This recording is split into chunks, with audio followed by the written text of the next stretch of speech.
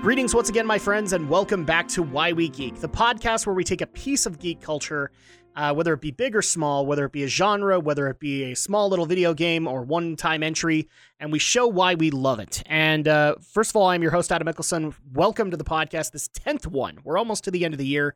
And today we actually have a very appropriate subject because we are literally doing this about 2 days before All Hallows Eve. And so I wanted to try and stick to something a little bit more horror-oriented. And I figured, you know what? We need just a basic intro. We need a basic intro to horror, the genre itself.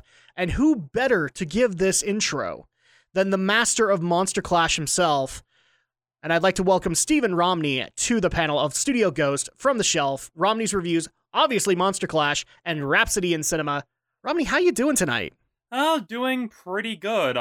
I was working on kind of the epilogue to this year's run of Monster Clash. I wasn't able to get through as many videos, but this epilogue will kind of shed some light as to why the videos take so long to make. But that's kind of a long topic that is going to be in another video or audio thing if you're the kind of person that likes to listen to videos in the background while working. Yeah, funniest thing, like, a lot of people don't realize that production is a lot bigger than you actually think it is. I mean, you guys, for the most part, I'm not criticizing people, but when criticisms like that are made, you don't get that it's the end product you're looking at. And of course, that looks really small. You just don't realize that maybe a 30-minute video took about a month to make. And I'm guessing Monster Clash is no exception, because even with big themes, I've seen a lot of upload dates where you aren't even contained to October to be able to make that work. Yep. And it's very much is. It takes a lot of time, especially considering that I'm a one-man operation. I'm cast, I'm crew, I'm running the camera, running the microphones, putting on makeup. It's a process.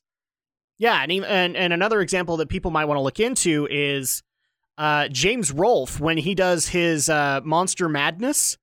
He's got a crew of 3. So Romney's got a crew of 1, he's got a crew of 3, and he has to start development on these things in August just to make sure that he can do a video. I think most of the time, unless it's a big subject, he's planning a video every other day, or like in the case of Godzilla or the Hammer horror films, he's planning a video every day. And they can be small, but it's still, like, that's production that has to go into things. Yep, because you want to churn out a quality product, but listeners aren't here to listen to the minutia of the making of videos. That's probably a separate topic for a separate episode. But the reason I'm bringing it up is because, well, we're now talking about probably one of the most involved genres of film, of games, of TV, and that's why I'm saying that this is horror in general, because the genre itself is something that can legitimately be covered. And I guess the first place to start is always how we start with these podcasts. Romney, what was the first time that you were actually subjected, like you actually saw horror in any form, and therefore decided, I need to do things like Monster Clash for people? And probably even, like, what was the best horror-based anything that you've ever actually come across? Well, it's actually kind of interesting, because a lot of people may think that I was one of those kids that grew up watching monster movies, but actually, I was a bit of a wimp as a kid. Like, I didn't really like a lot of scary stuff. I mean, I remember getting, the earliest time a film gave me nightmares was watching Injun Joe in Tom and Huck. That was the first movie character that legitimately gave me nightmares, where I was afraid he would come into my house and stab me. Oh, are you talking the Jonathan Taylor Thomas movie? Yeah, that one. Okay, all right. And so that was the earliest example of something scaring me, but I also did watch series like Goosebumps and The Nightmare Room and a lot of those things, but I didn't really get into horror as a genre until high school, because by then, and it kind of goes into one of the major reasons why some people tend to get into these things in high school. Your body is changing, your brain is changing, so many changes going on that nobody is really willing to explain to you or make sense of, so naturally, you basically become your own worst enemy. Yeah, pretty much, and I gotta say, like, my origin is kind of similar. Like, I have been kind of a chronic wimp most of my life. It's not that I don't enjoy horror, because I'm kind of in your situation. I do enjoy it. Is it my favorite genre? No, but when put with the right formula, it actually really does work out.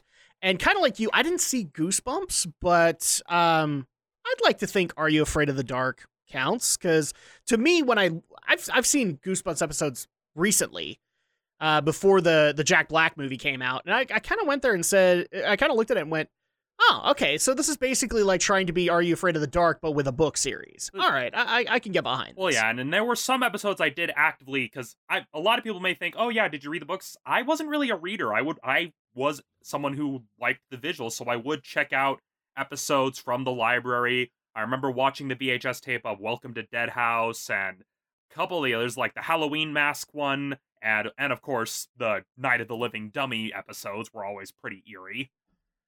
Yeah, exactly. I've seen the Night of the Living Dummy ones, but the one that people always tell me to watch, and I've never been able to find any videos online for, is The Haunted Mask, which is apparently the debut. And apparently, I didn't even realize it. It's like a big series in the TV series and in the books. And I've never been able to find any of the episodes. Yeah, and out of all of them, I'd have to say my favorite would probably have to be, like, I know it's not called Tower of Terror, it's Night in Something Tower, mainly just because I really liked the twist at the end. And so when it came to me actually getting invested into horror, it was around high school. Now, to kind of give context, this was when the Twilight novels were in vogue, and yes, it was around the same time that I had also discovered the Castlevania series, and so my gateway was through vampire fiction, and basically trying to find things involving vampires that weren't softcore porn meant for teenagers, or weren't basically, pointless fantasy schlock, for lack of a better term. And it did lead to some other stories. And it's kind of an interesting thing where I kind of had a love-hate relationship with certain aspects of horror cinema, mostly because a lot of the people in my high school, let's just say, people love making monster movies. People love doing zombie films because they get to put out the makeup and they get to basically do a bunch of crazy stuff, but you can tell when they're not actually taking the time to think of what makes it work. I mean, when Shaun of the Dead was in theaters, everybody wanted to make a comedic zombie short film, so much so that when we were actually planning on doing a serious zombie short film, it basically got hijacked because they wanted to copy Shaun of the Dead. And then there was the disastrous werewolf movie that I got tricked into starring in, which thankfully they have not uploaded to YouTube, and I hope it stays that way, because it is utter crap, because the director had no idea what the hell he was doing. And so it's kind of one of those things that I enjoyed, but I didn't get into it, I wasn't immediately swept up in. It slowly drew me in as I started watching more movies, and kind of starting to look beyond just the monsters, beyond just the gore, beyond just the jump scares, and actually looking at the subtext of a lot of these stories. Yeah, that's actually kind of my deal with it, because unfortunately this is one of those times where I can't necessarily say I have a one-time favorite that just describes the genre in a nutshell for me, because again, unlike Romney, who's kind of gotten over that whole thing, I still have bouts of paranoia when watching the right thing, and thankfully people know to basically push me in the other direction so that I can, sleep at the end of the day. But if I were to actually say one particular point in it, anything this sounds very generalized, but pretty much anything involving a giant monster or some kind of a monster of any kind. I really do appreciate Hammer horror. I really do appreciate the old school Godzilla movies. Those are kind of the horror that I tend to flock to. I can tell you already, a lot of the people that are hoping that I've seen this, that, and the other, probably not, because horror was outlawed in my family. But I can't even, I've told this story on the podcast before, but one night, or one Halloween, when me and my wife had just barely gotten married, she decided to turn on ABC Family at the time, because now it's Freeform, and Poltergeist was on. Now, Poltergeist is one of those few movies that I knew my dad had seen in the theater, along with my older brother, and it was outlawed because they would literally destroy tapes. If it so much as snuck its way into the house, they were done with that the second they saw it. And I'm just sitting there going, is that Poltergeist? She's like, yeah. Dude, I really hope my dad doesn't come down here. We're going to be dead. And all of a sudden, who comes knocking on the door but my dad? And he's like, did you remember to go and get that one thing from the store? I'm like, yeah, I did. And he like looks over the TV, I swear, 10 times during this entire exchange. And this is a guy who knows that movie inside and out because it's trauma for him. And he's like, And he walks out. He doesn't even punish my wife who's watching his most dreaded film. He doesn't even punish her. But at that point, I'm just like sitting there going, what the hell? Because I knew that Poltergeist was banned in my house. Exorcist, the original Exorcist, was banned. The original Alien was banned. So much so that I remember a friend giving me a DVD and my dad told me, you have 2 days to get this out of the house, kind of thing. So that's kind of a very elongated version of like my favorite points in the genre, because I'm still a horror fan, but can I say it's like my absolute favorite genre? Not really. But it has such a great staple in film and in TV. Yep. And but the next... Yeah, and for me, the other thing is that, although I wasn't really into horror, I always had kind of an interest in supernatural fiction. So usually things that talked about vampires, ghosts, and werewolves, just not usually in a horror context. I mean, one of my favorite anime from childhood would be Shaman King, and so that was kind of a good gateway to supernatural stories. I mean, yeah, it's a Shonen Jump series. It pretty much, if you've read one Shonen Jump manga, you've pretty much read them all, but it was a good introduction to like supernatural action, and so that was something that had me peaked, that slowly evolved and led me to going into looking at horror as a genre. Yeah, exactly. So this is another subject where, unfortunately, like I could come up with questions for this, but I actually reached out to you guys, mainly because I know that horror is always one of those things that people get confused about when talking about it. And so since we had the master of Monster Clash here, and we are doing a Why We Geek and showing why we love it, we're actually going to take these first two questions right off the bat. And the first one is, how would you characterize a horror, like, let's just say for the sake of argument, a horror film? What elements have to be there to constitute it being a horror? And we'll just kind of work this out so that we can set the scene here, because a lot of people just look at it and go, oh, well, it has to have a vampire.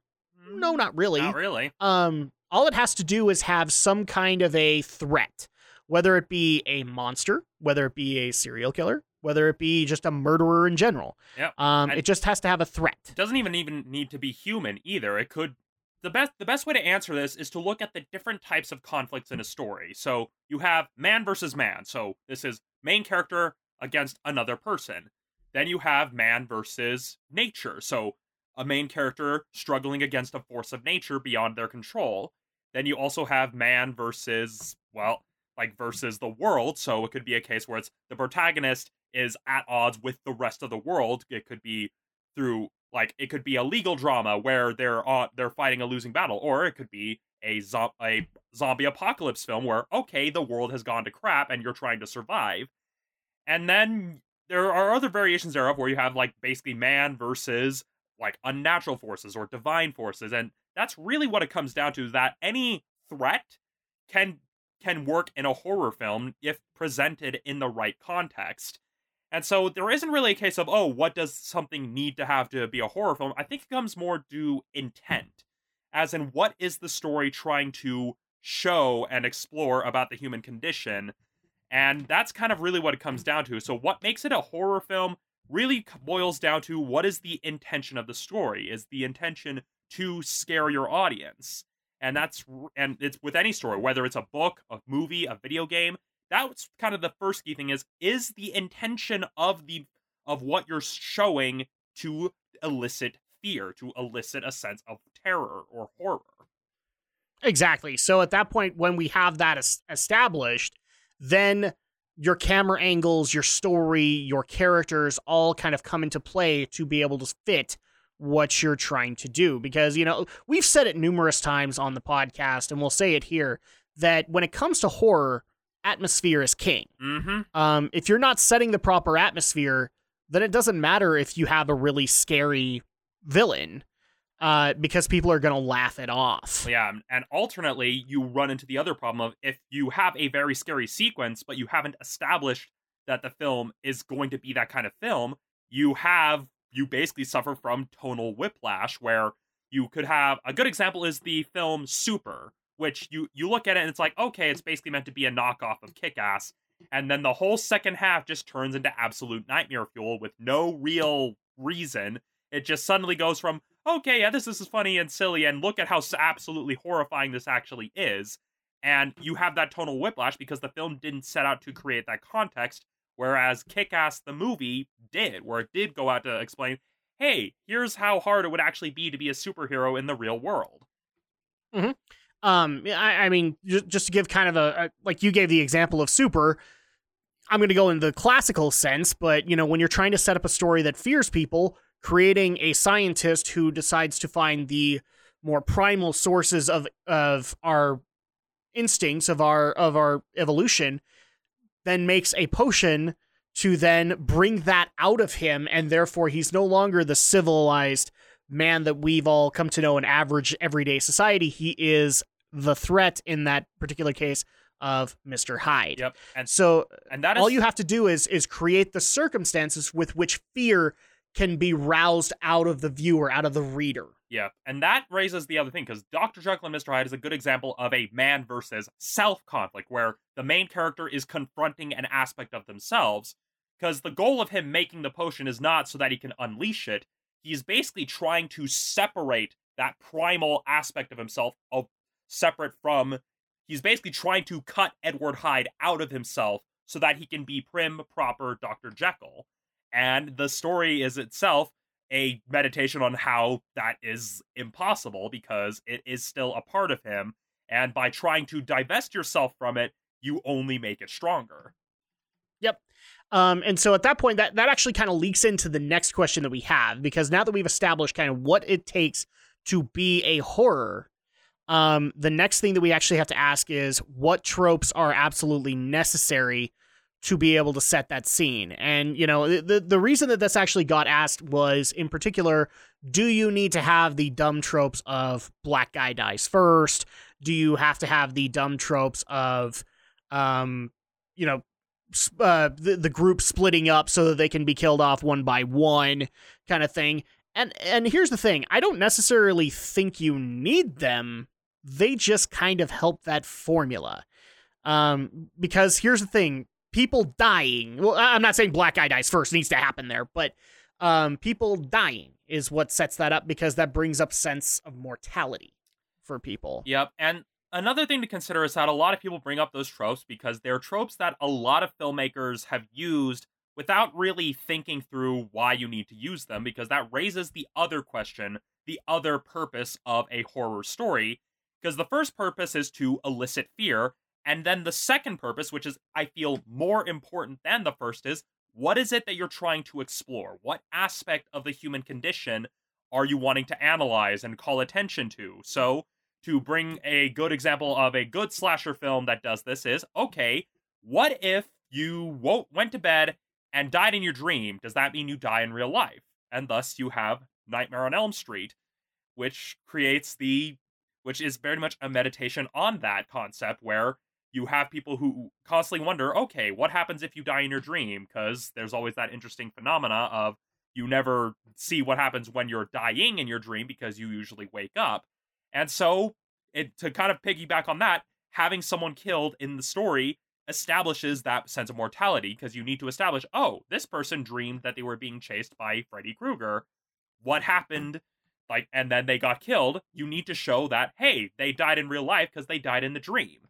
And so a lot of the tropes people see and think, oh, does it need this or that, really comes down to what you're exploring. Because another thing to look at is, okay, look at something like, off the top of my head, Dracula. Because with Dracula, and I'm talking the original novel, you have it where, okay, you've got this vampire who's first tricked Jonathan Harker and set up passage to England, and now he's terrorizing England, doing this, that, and the other. And all we think, oh, do vampires have to do this and that? And it's a case of, okay, well, think of the underlying context of what it's exploring. You basically have this foreign, otherworldly force that has no restrictions or restraint, terrorizing the civilized, prim, and proper world. It's literally a demon from the old legends terrorizing modern society. Yep, and then to add on to the vampire trope, it's not that just because here's the thing. A lot of movies, especially today, like to do the horror trope of nobody wins. Well, the bad guy wins, roughly. So, like, I would dare say, I've never seen a single Saw movie, but the way that Saw has always been portrayed out to me is like the psycho wins every single time because he makes all of his subjects do what he ultimately tells them to do. So he wins in the end. But in the case of Dracula, you have this otherworldly force that you can't necessarily do anything about, but then little chinks in the armor, so to speak, start showing up. Then we have the, I was about to say immunity to sunlight, but no, you have the weakness of sunlight. Then you have the weakness of holy water. He can't enter churches. He can't go into your home unless you invite him. And then at that point, we actually have, okay, you have these tiny little things to protect you, but you're still dealing with this big abominable force that you have to overcome. And through sheer force of luck, in a lot of those cases, you overcome it. Yep. But you're never the same again. Yes. And then there's ways where you have people who they themselves create the horror. Most famously, you have Frankenstein, where you have Dr. Frankenstein, a doctor trying to basically crack the riddle of, is it possible to bring someone back to life? And thus he gathers the parts of different body parts, puts it all together, decides to blend both mysticism and science to create the monster, because that's something that's always left ambiguous in the original novel. And it's heavily implied that he's blending both magic and science to accomplish this, whereas most people think of the universal version where it's strictly science. But that also speaks to the issues of the day that you're commenting on. And so that kind of is the key thing of there's no real tropes that are necessary, and tropes aren't inherently bad, but you need to take the time to understand what is it you're trying to explore. What is it that you're wanting to leave with the audience? What is it that you're wanting them to think about as they're going through your story? And it's actually a good thing that I got those questions out of the way, because you guys won't see this on camera, but my daughter walked in and she now has my phone. So that's where all the questions were. So that, thankfully, though, we can actually go from here. But I wanted to be able to set this scene for people so people know exactly what we're actually tackling with this horror episode. And so the next thing that I want to go into is horror. Since we're talking horror in general, horror has tons of genres within it. You have the slasher flicks and the zombie flicks that are now kind of more prevalent in everyday film.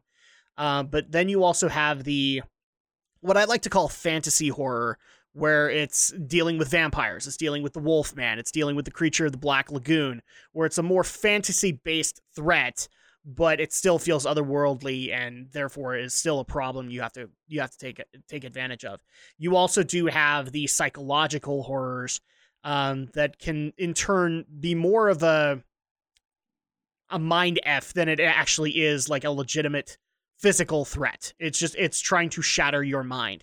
So at that point, the next question is, of these various genres, which one do you actually find the most enjoyable, the most enjoyable of what you get out of horror, Romney? Well, at least given the films I've recently looked at for Monster Clash, both this year and last year, I do tend to be drawn more to supernatural horror, but not in the sense of vampires, werewolves, but ones that tend to deal more with ghosts, with hauntings.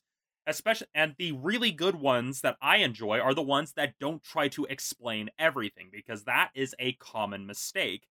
And because it defeats the point. The reason hauntings and ghosts are scary is because we don't know what is actually happening. It could be our own mind, it could be ghosts, we don't know, and you never know, and that is what is terrifying. One of my absolute favorite horror films of all time would be the original version of The Haunting from the 60s, because that is literally a meditation on that concept of, okay, did this main character go crazy because of the ghosts, or was she always crazy and just devolved further into her own psychosis? It never gives a clear answer, it leaves it ambiguous, and that is what makes it inherently much more terrifying than the really awful remake that completely missed the point. See, in that point, I'm glad you brought that up, where you have that tiny little piece of logic that still doesn't make sense in that whole element. The most common element I could say, like in a horror film where that comes up, is like where they're trying to explain everything and saying, oh, this is how everything works. And then all of a sudden it's like, come on out, Mike, we know you shut the door. I'm right here. And then you look over to the other side of the room kind of thing. And then it's like, oh, wait, maybe this isn't all entirely explained.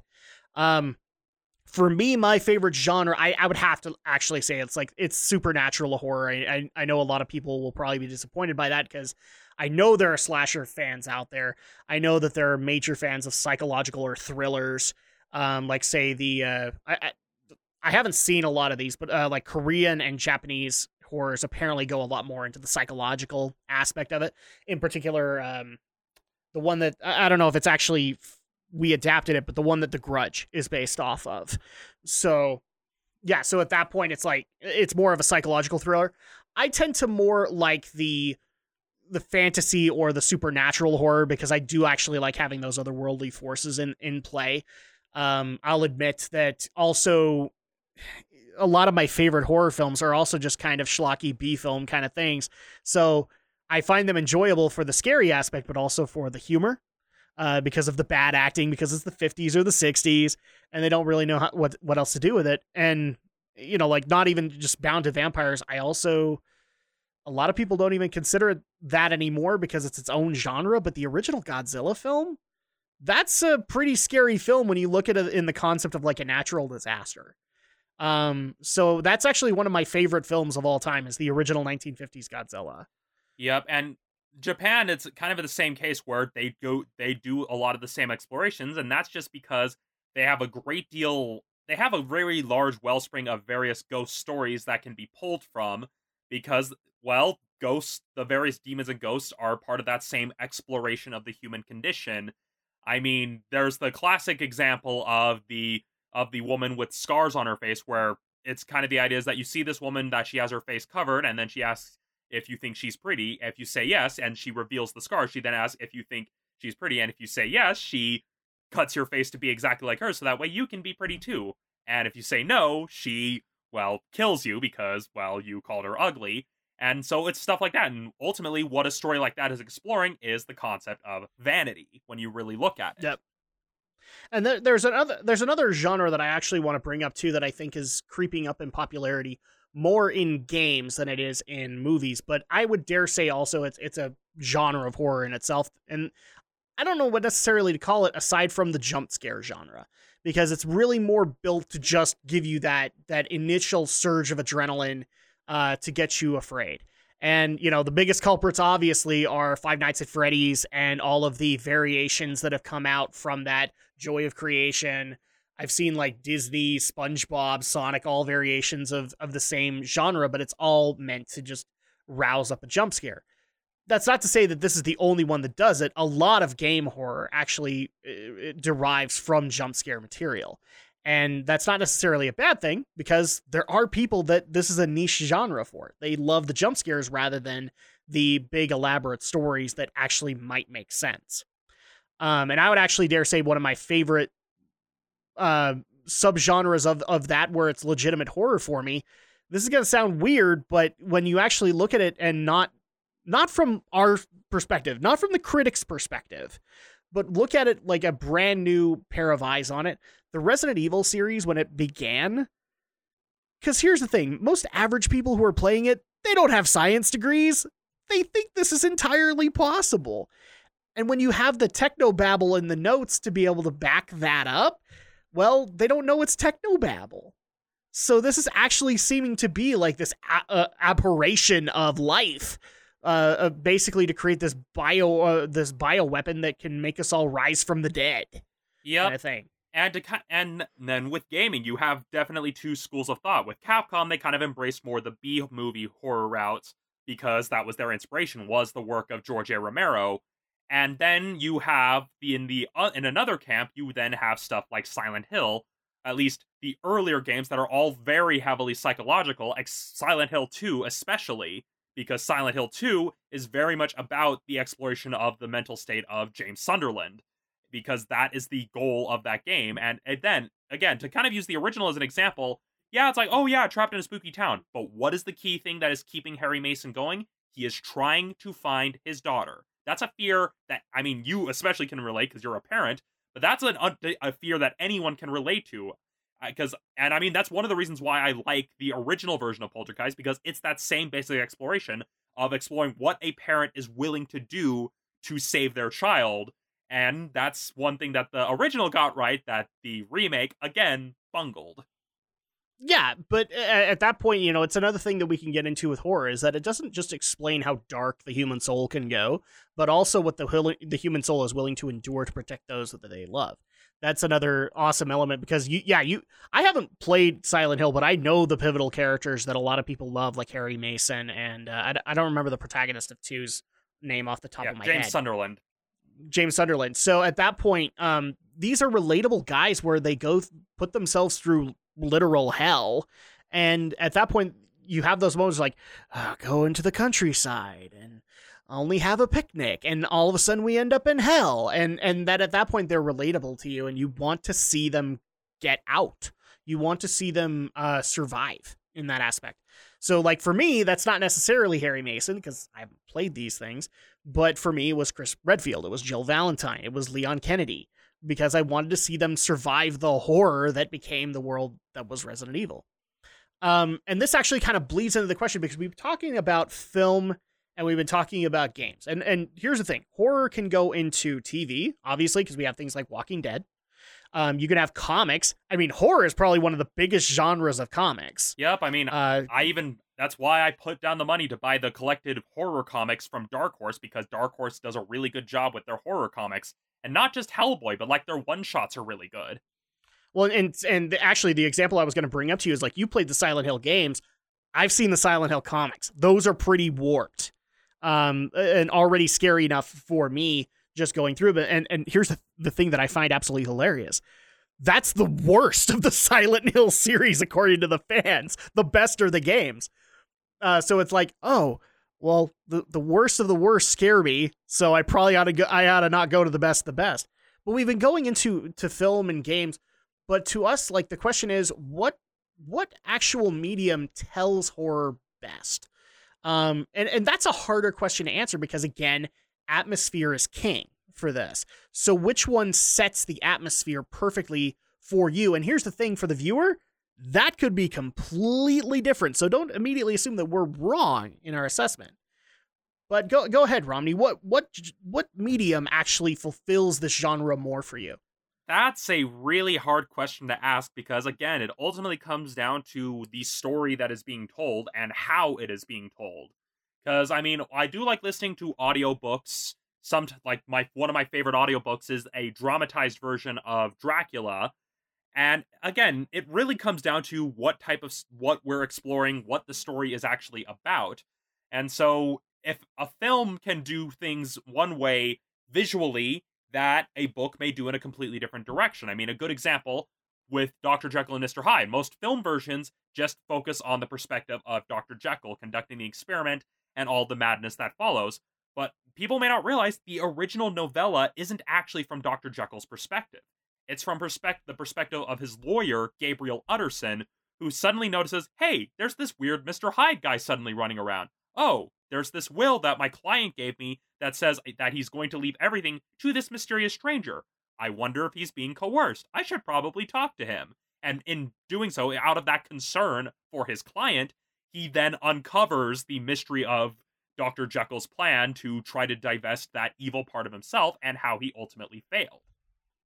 Well, and isn't it, you're going to have to correct me on this because it's been a while since I've read the Stoker novel, but isn't the first, like the prologue or the first couple of chapters with, is it Renfield who goes there first? Actually... The one that becomes the servant. Oh, that's the thing. With the original story, you don't really get a prologue with Renfield. It immediately starts with Jonathan Harker making his way to Castle Dracula. It's implied that Renfield went crazy and was the initial solicitor that was being sent, but because he went crazy, Harker is the substitute. And that's kind of the idea there, is that there isn't really a prologue. It immediately starts with Jonathan Harker. It's literally, I even remember the opening, it was like, left Bistritz, and then it goes into him traveling slowly until he makes his way to the Borgo Pass, changes carriages, and then is taken to the castle. And the other thing with Dracula is a good example because it's kind of the precursor to what we see with found footage films, where most other horror stories are like, okay, it's like a story, whereas here it's like, oh no, this is a collection of journal entries, newspaper clippings, and other information about this really weird stuff that happened that we want to make a record of. And it kind of adds that sense of authenticity to it of, oh, here's this, like, here are these journal entries, here are these letters that these people sent, here's all this information about this really weird thing that happened that we want to make a clear record of.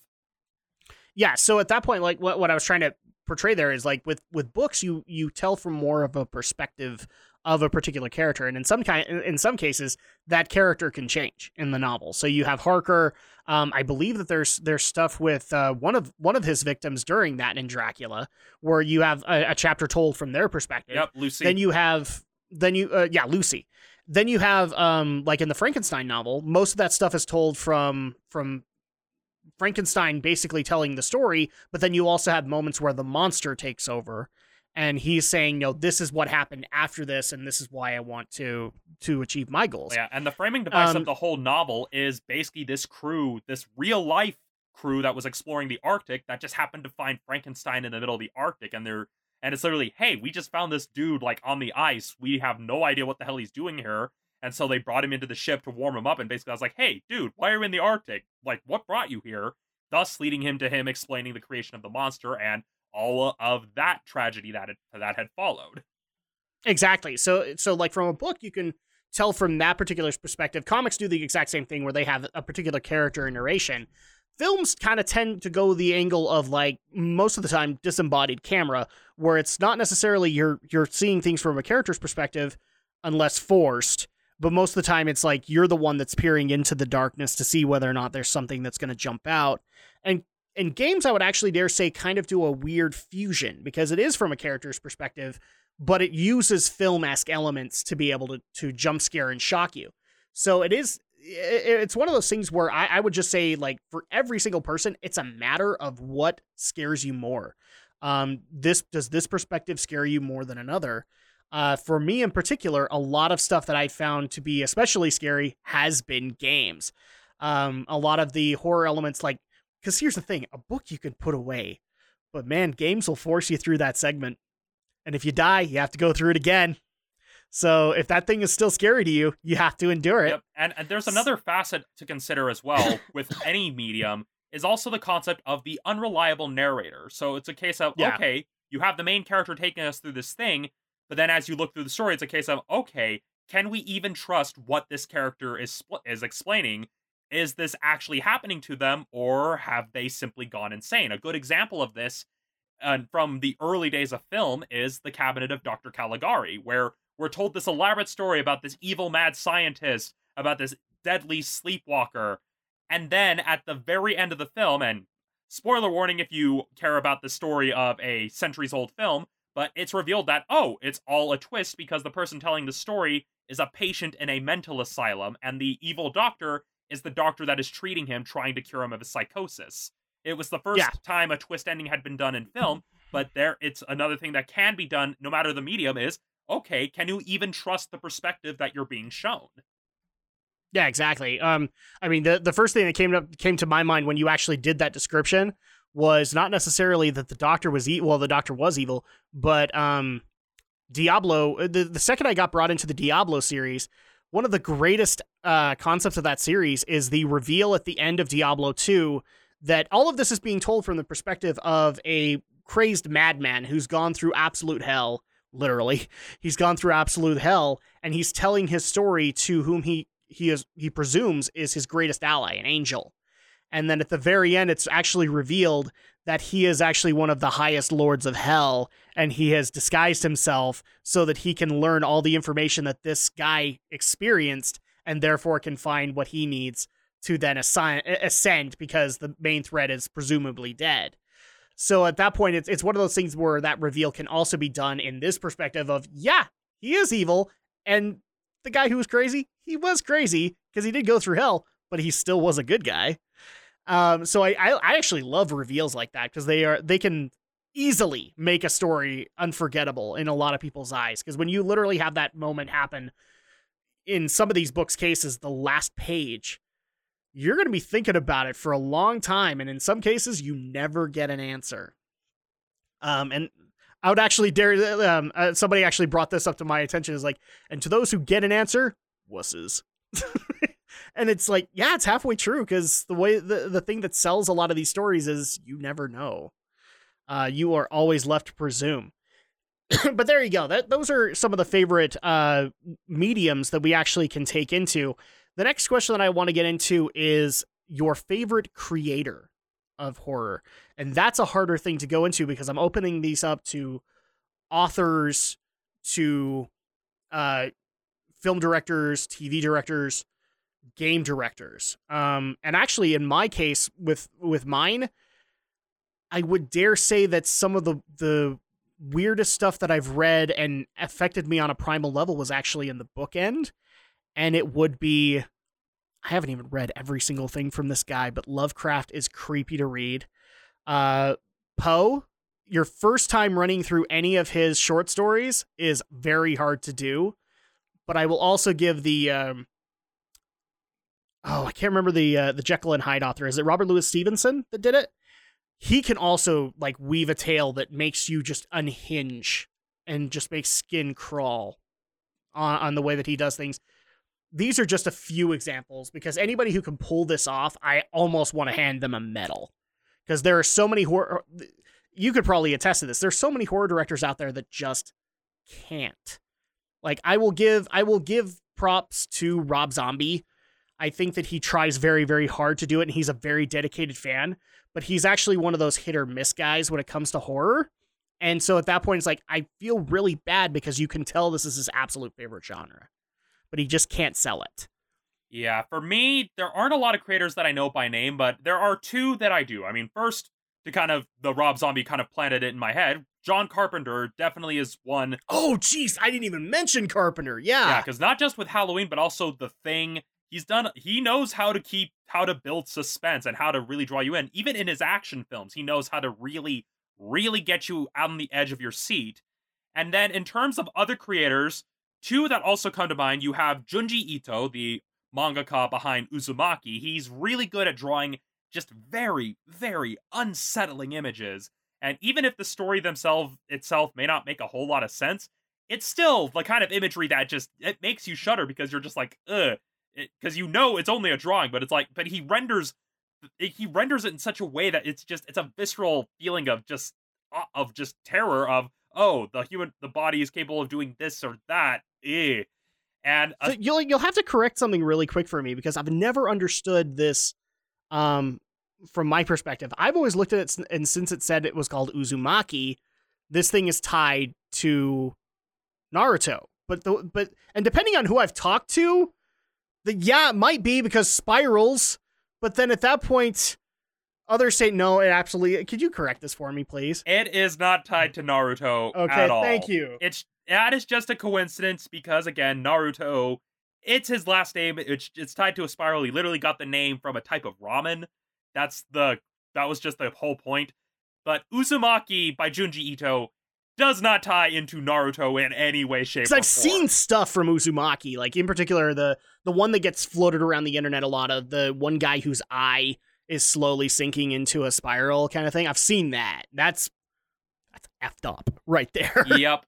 And then another creator that comes to mind that, granted, the story he does isn't necessarily horror, but it has a lot of horror elements, and that would be Kentaro Miura, the creator of Berserk. Because Berserk is a good blend of horror and fantasy because, well, Guts, it's very much, a lot of people think, oh yeah, it's like high fantasy, but this isn't like fantasy of, oh, I'm the hero. Guts is someone who has literally been beaten, stabbed, put through both literal and abstract versions of hell, and he just keeps fighting, not because he's some deep down, he's some noble person trying to make the world a better place, at least not in the sense of that's not his motivation.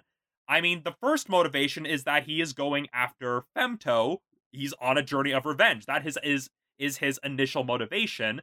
And because of all he's gone through, he's basically seen absolute hell and has come through it. And the way Miura is able to render all of these demons, all of this really messed up, and even the gore is, again, that same visceral feeling of, ooh, it really feels like, okay, this was a person.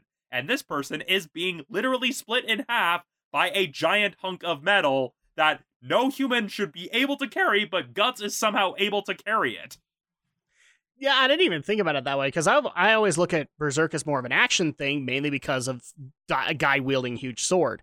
But yeah, no, there are a lot of horror elements in there. It's one of those things where, like, I've seen the series, but I don't think the horror aspect ever truly sank in until I played a Berserk game on Dreamcast. And that was some mind effery right there. Because you, just as you explained, like you went through a hellish domain and you had to survive. So yeah, that's definitely another one of those examples that works completely. Yep. And then to kind of go on, and so those are the creators that I can name off the top of my head of ones that are really good at eliciting fear. Granted, there are a lot of other stories that have horror elements. I mean, the early parts of JoJo's Bizarre Adventure had those elements. Even early Yu-Gi-Oh! The manga, the parts that didn't get adapted into the anime, it started out as a horror series. And so it actually gets into some pretty terrifying. I mean, one of the most terrifying chapters of those early Yu-Gi-Oh! Comics is literally a segment revolving around everyone getting the little virtual pets. And it's like, oh, one virtual pet starts trying to eat all these other virtual pets to become stronger. And it is terrifying. Like, absolutely terrifying the way it's drawn. And yeah, you can tell that it started out as a horror manga, because that was kind of Takahashi's initial point. And then it became about card games, but that's, again, neither here nor there. But that's the thing. There's a lot of bleed over with the genre. The other part too is that eventually, like we look at the Yami character as like an ally, like at the end of it, because that's kind of where we get into the card game portion. But in that first season, he is not to be trusted. In fact, we see him do some effed up. I'm trying very hard not to curse, but like he's doing some effed up stuff. In particular, the one that I've seen most recently is the story where a guy starts stalking Taya. Or I can't remember what her actual name is in Anzu. And he actually does succeed. Like he gets those leery things that he's been wanting. And all of a sudden, here comes Yami, and he's just as evil as Pegasus at this point, because he's basically saying, let's play a game, and if you lose for keeps, kind of thing. And even in that early Duelist Kingdom arc, he is still considered an enemy. Just because of that story, like he's willing to go to extremes that Yugi isn't willing to go to, and therefore is still considered the bad guy. It isn't until later arcs that he's the good pharaoh that we all think him to be. And I think at that point, yeah, the mangaka kind of changed his overall impression of what he was going to do. Yeah, and so, like, those three creators, Carpenter, like, Junji Ito, and Kentaro Miura are kind of like some of my favorites off the top of my head, but then you also have people like Mike Mignola, the creator of Hellboy, who also was able to create his own unique spin. There's just so many pieces of media that I could talk about. And as for like horror filmmakers, I definitely have to give mention to James Wan, who director of Saw, director of The Conjuring, because he gets aspects of horror that a lot of the other filmmakers just don't seem to get.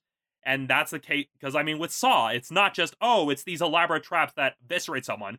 Deep down, it's like, okay, what is the purpose of the Jigsaw Killer? Okay, he targets people that are suicidal and basically puts them to the test to say, okay, if you want to die, do nothing. But if you want to survive, here's what you have to do to survive. And it's to kind of show, okay, how much do you actually want to live?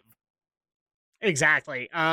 Another one that just barely came to my mind that I think at least deserves some level of consideration, even though more of the time when he writes horror, he also writes humor into it. Joss Whedon can set a scene really, really well, especially if you guys haven't seen like certain episodes of Buffy the Vampire Slayer or Angel. In particular, I can't remember the actual name of, I think it's called Hush, but it's an episode completely told through silent theater. But the enemy throughout it is just these ghostly doctors that are like conferring with each other, and they're just acting like they're having the most jovial conversation while they jovially cut your heart out, kind of thing. So it's definitely one of those things where I love Joss Whedon because he can tell a really great joke, but he can also set a scene of horror that just makes your blood curdle. It really does.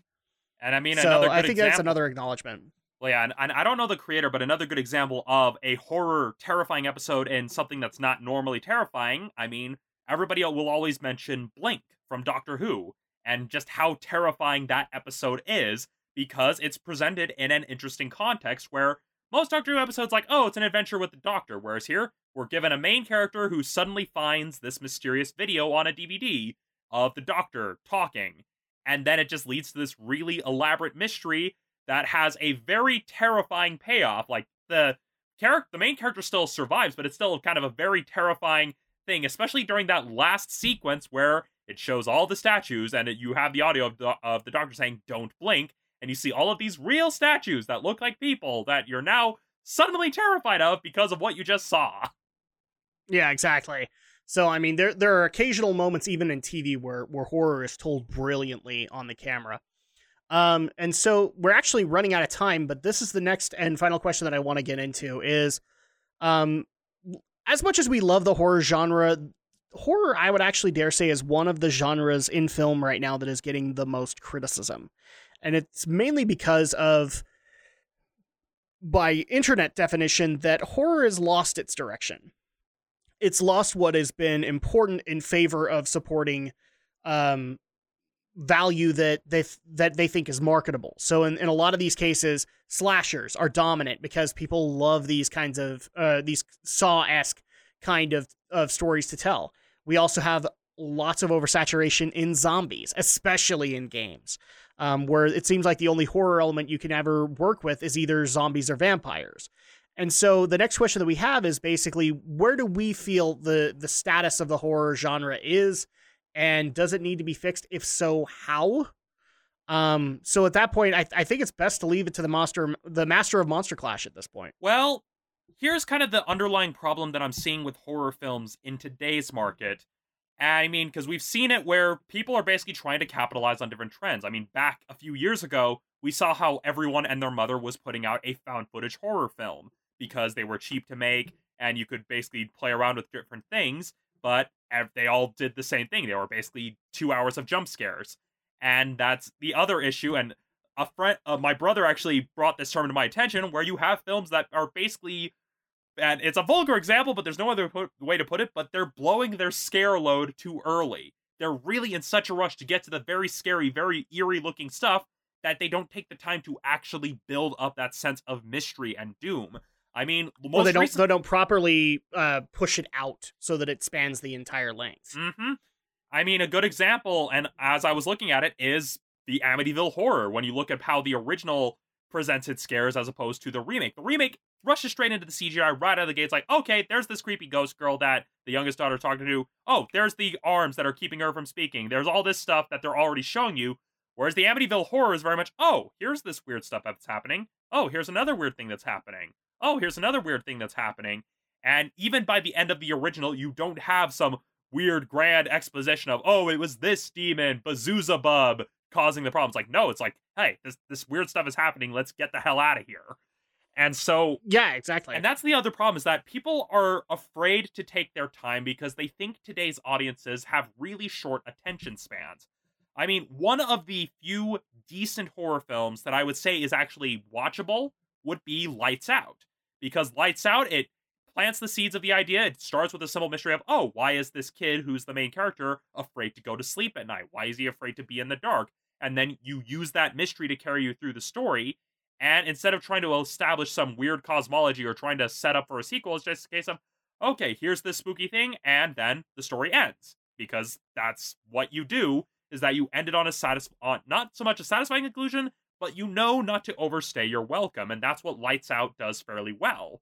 And I know that there's a few others that do the same thing, like The Conjuring was fairly good, but is a bit bloated. And then you had the unnecessary prequel / side series Annabelle, which I still have no idea what those films are made, but it ultimately comes down to people want to go straight to the ghost, go straight to the gore, go straight to the zombies. They don't actually think about what it is you're trying to explore with your story. They just want to get to the fun stuff. It's like the equivalent of fast-forwarding through, I mean, to use an example, it's like fast-forwarding through The Karate Kid to get past all the philosophical stuff just so you can skip to the final fight at the end. What's the point? So you can skip to the crane kick. Yeah, and because then at that point you haven't seen the journey. Yeah, you haven't seen the journey, and it's very much why bother? Why do you even bother? And it's the same case with horror film. It's the same case of, oh, it's like fast-forwarding through all of the exposition with Dracula just so you can get to the part where he's basically turning Mina into a vampire, and it's a case of, well, why? You're missing everything else. And that is the fundamental problem, is that people, most notably executives, are afraid of their audience getting bored, and so they want to rush things and basically have it so that way you're doing everything possible to keep their attention, and that is why jump scares have become so predictable now. Not only that, but I would actually dare say that a lot of horror is now written in the context of being an action film. Like one of the things that I will at least compliment Freddy's that a lot of people won't is that's classic horror, a feeling of helplessness and basically waiting for the nastiness to come and attack you, kind of thing. That's the way horror I've always felt should be portrayed, because then at that point it shows, especially when you find a way to overcome it, it's more powerful that way. But then we have like the Tom Cruise reinterpretation of The Mummy, or Dracula, Dracula Untold? Yeah.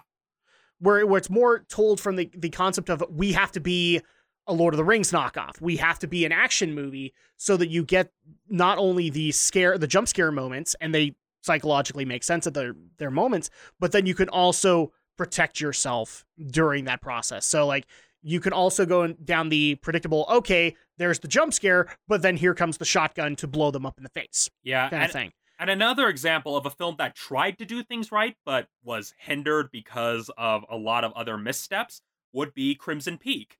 Because Crimson Peak had the makings of a good horror film, but again, it made the same mistake of trying to plant ideas and basically trying to create these explanations. Oh, well, here's this early foreshadowing that's going to pay off later, even though it's done way too early, and so it kind of spoils the surprise. And then the other problem is that the more engaging moments of Crimson Peak are the moments where the main character is looking into the mystery of the house, looking into the mystery of her now new husband, and trying to figure out what is going on. But then they decide to over-embellish it with a bunch of CGI showing the ghosts, when those moments would have been a lot more effective if the CGI wasn't there at all. If they just suddenly had, the door suddenly closed on its own, having all those jitterier moments. I mean, it's kind of Jim Sterling kind of puts it best, where it's the ugliness, because everybody wants to do the CGI, they want it to look polished, they want it to look pretty, not realizing it's the ugliness, it's the unnaturalness of it that helps sell the terror. A good example is the original Ringu, which The Ring is based on, where, no, it's not going to use some elaborate CGI thing, it is literally just showing some unnatural, messed up, creepy looking stuff, but it does it briefly. It doesn't over-embellish it by having Samara crawl out of the TV. It's just, you have the main guy who watched the tape, and then suddenly Sadako is in the living room after coming out of the tape. That's it. It's very much one of those things where people want to show off their effects, they want to show off the makeup, they want to basically show off all the cool-looking stuff, but they don't take the time to actually build it up. They don't take the time to think, okay, what is it that we're trying to actually do here? Yeah, exactly. Well, the perfect example, I don't know what film did this, but because I've only seen the snippet, but I want to say it was probably one of the Silent Hill films that did this particular imagery, and I think it's encapsulating everything that you're saying, where they do have, like, this is either a Japanese film or this is one of the Silent Hill films, where they actually have it's a little girl, and she's basically kind of got this orb of energy around her, and she's in this nice and comfortable and white room, but the aura and presence around her is destabilizing it and actually making it look the way it should look in horror. It looks ugly and battered and time, like lost to time kind of thing. And the bubble kind of slowly gets bigger, and you start to see this really comfortable looking white room just start to unravel, and it's unsettling when it goes through. And again, I really wish I knew which way it goes, but that's basically what people try to do in that aspect, where it's like that temporary element, but it has to be a more permanent thing, because that's what helps sell the scene. And here's the thing, that's a powerful scene to me, but it would have been much more powerful if they were literally in, a house that was like 20 years lost to time kind of thing. It would have sold a lot better, because then you would have basically felt like, oh no, you are in this creature's domain. This is where this creature has thrived for this many years. The other thing too, and I also hope that they eventually fix these things, because we already do have films that I'm already worried are going to basically define horror for years to come. I mean, we already have the Freddy's movie; it's coming. We don't know what necessarily is going to happen there, but we have it. I've already heard that there's talk of another Silent Hill film that they're looking to do. We already have the rebooted live action Resident Evil films. So I have a feeling that, unfortunately, like, action is just going to dominate horror in the next couple of years. And that's a sad thought, because while action can help lend awesomeness to that horror, you do need to actually set the scene, and you do actually have to have that concept of hopelessness Mhm. for it to be truly sold. And I mean, kind of, what both helps and hurts the genre is the fact that it's a gateway genre for a lot of filmmakers. Horror movies are how a lot of new talent gets into the industry. I mean, that's how Wes Craven got in, that's how James Wan got in. That's how, yeah, Peter Jackson, that's how he got in, was through horror films. The Sam Raimi, another example. That's how he got in, was through horror. And it's a gateway genre for a lot of filmmakers.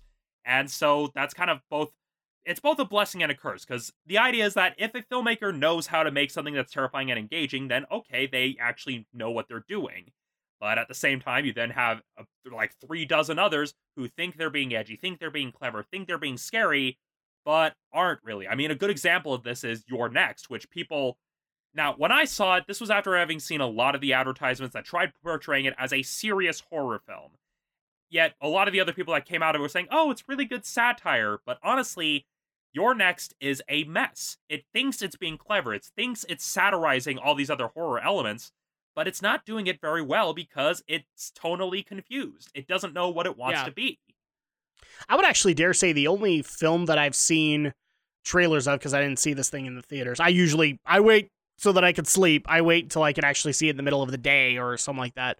But the one trailer that has stuck with me, and it came out around the same time as Beauty and the Beast, so I always think about it. You might have mentioned it. It's the psychological thriller that came out where, I don't even know the premise of the story, but black guy goes to like an all white neighborhood and he slowly just starts to devolve mentally. Yeah, that's Get Out. It was directed by Jordan Peele, which that threw a lot of people for a loop because most people know Jordan Peele from Key and Peele, but that's an example of using horror to explore an actual topic, which in the case of Get Out, it's exploring the very tense race relations in the United States. But not only just the imagery that was placed in there, it's like a mind effery just in trailer alone.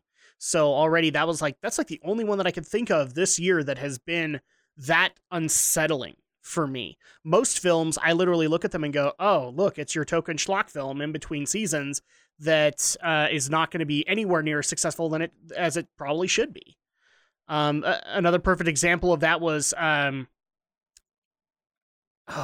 was one actually recently that's more like an Exorcist film that happened. I think it's coming out either in a couple of weeks or it came out a couple of weeks ago, and it just looks like, oh, look, an actiony exorcism or an actiony exorcist. And it's so dumb that we have those aspects, and then we also have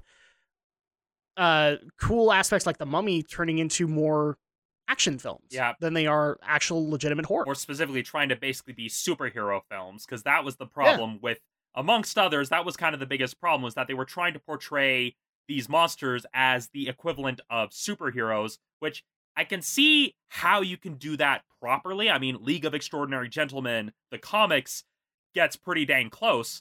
But again, it's that same... I mean, again, Hellboy is probably the best example of that, of, okay, you have things that would be treated as monsters coming together to fight the actual monsters. And there you go. You have the Bureau of Paranormal Research.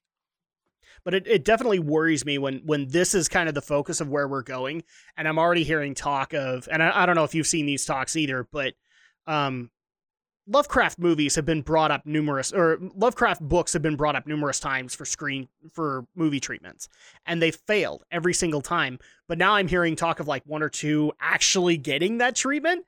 Like, I don't think you're going to be able to encapsulate anything that Lovecraft was trying to do, because you're going to CGI the crap out of it, and it's going to look silly by the end of it. Well, and that's the thing. There could be a way to do to basically do those elements right. And that kind of it goes into the problem. People want the CGI to look pretty. They want it to look realistic. I mean, if you can't go that way. I mean, if I were in the director's chair of doing a Lovecraft film, I wouldn't go like Uncanny Valley, but maybe instead of having the things that the human mind cannot comprehend, rather than have it be, oh, it's like a CGI monster, I'm just like, have it 2D animated. Have it look like it's a drawing, but and still give it that feel of it's kind of a shape, but not really, because it is literally something the human mind can't comprehend, because that is the essence of Lovecraft's stories, is that these are people encountering things that their brain literally cannot comprehend. Like, it's not even like, oh, they're too dumb. It's like, no, it's literally beyond their ability of comprehension, and that is what drives them insane, is because the brain can't handle it. Yeah, and that sounds to me a lot more scary than just putting out a shiny, pristine CG Cthulhian horror on screen, because, unfortunately the premise of CG in a lot of cases is to pretty it up so that it looks awesome on the screen, but in those cases you really need to go the opposite. You really need to ugly them up as much as possible. But I like what Romney's come up as an idea. Yeah, because a good example of a story that does it right, that could be horror but technically isn't, the Neverending Story, because when they're describing the nothing, you're not seeing, and the movies do a good job of it, it's like you're not literally seeing anything that represents the nothing because it's nothing. And the brain cannot comprehend the concept of not existing, of nothing being there, because again, it's unperceivable. The novel did a really good job of it, and the first film, did a really good job of encapsulating that concept of, that it's being consumed by the nothing, as in it's literally nothing, as in you literally can't see it because it doesn't exist, yet it does exist. It's like a Zen riddle. That's why in a lot of cases we have really good book interpretations of something like Nothing, where it's basically this giant void, cavernous maw that constantly just eats all existence kind of thing, because that's the best way you can ever possibly paint nothing into somebody's mind's eye. So yeah, I completely agree on this one. But unfortunately, we have run out of time for this month. So thank you once again so much, Romney, for stepping in for this talk overall of the horror genre, not just what we love about it, but also where we hope it goes in the future, which is more along the lines of off the track that we think it's going. But thank you so much for showing up on this one, Romney. If people want to actually reach out to you and talk to you about the thoughts that you have on horror, as well as be able to check out Monster Clash, especially this year's Monster Clash, how do they do that? Well, you can always find me on YouTube at youtube.com/StudioGhostUtah. You can also find me on the second home, VidMe, at vid.me/StudioGhost. I am also on Facebook at facebook.com/Romney'sReviews, no apostrophe. And I am also at Romney Reviews on Twitter. And so if you want to actually tweet me questions or ask me questions about my videos and about my content, and actually get them to me and not bombarding poor Adam with all of those questions, those are where you can find me. I love it. I love it in the aspect of like, well, he's on the panel, so if we just reach out to the host, then he'll just talk to the panelist.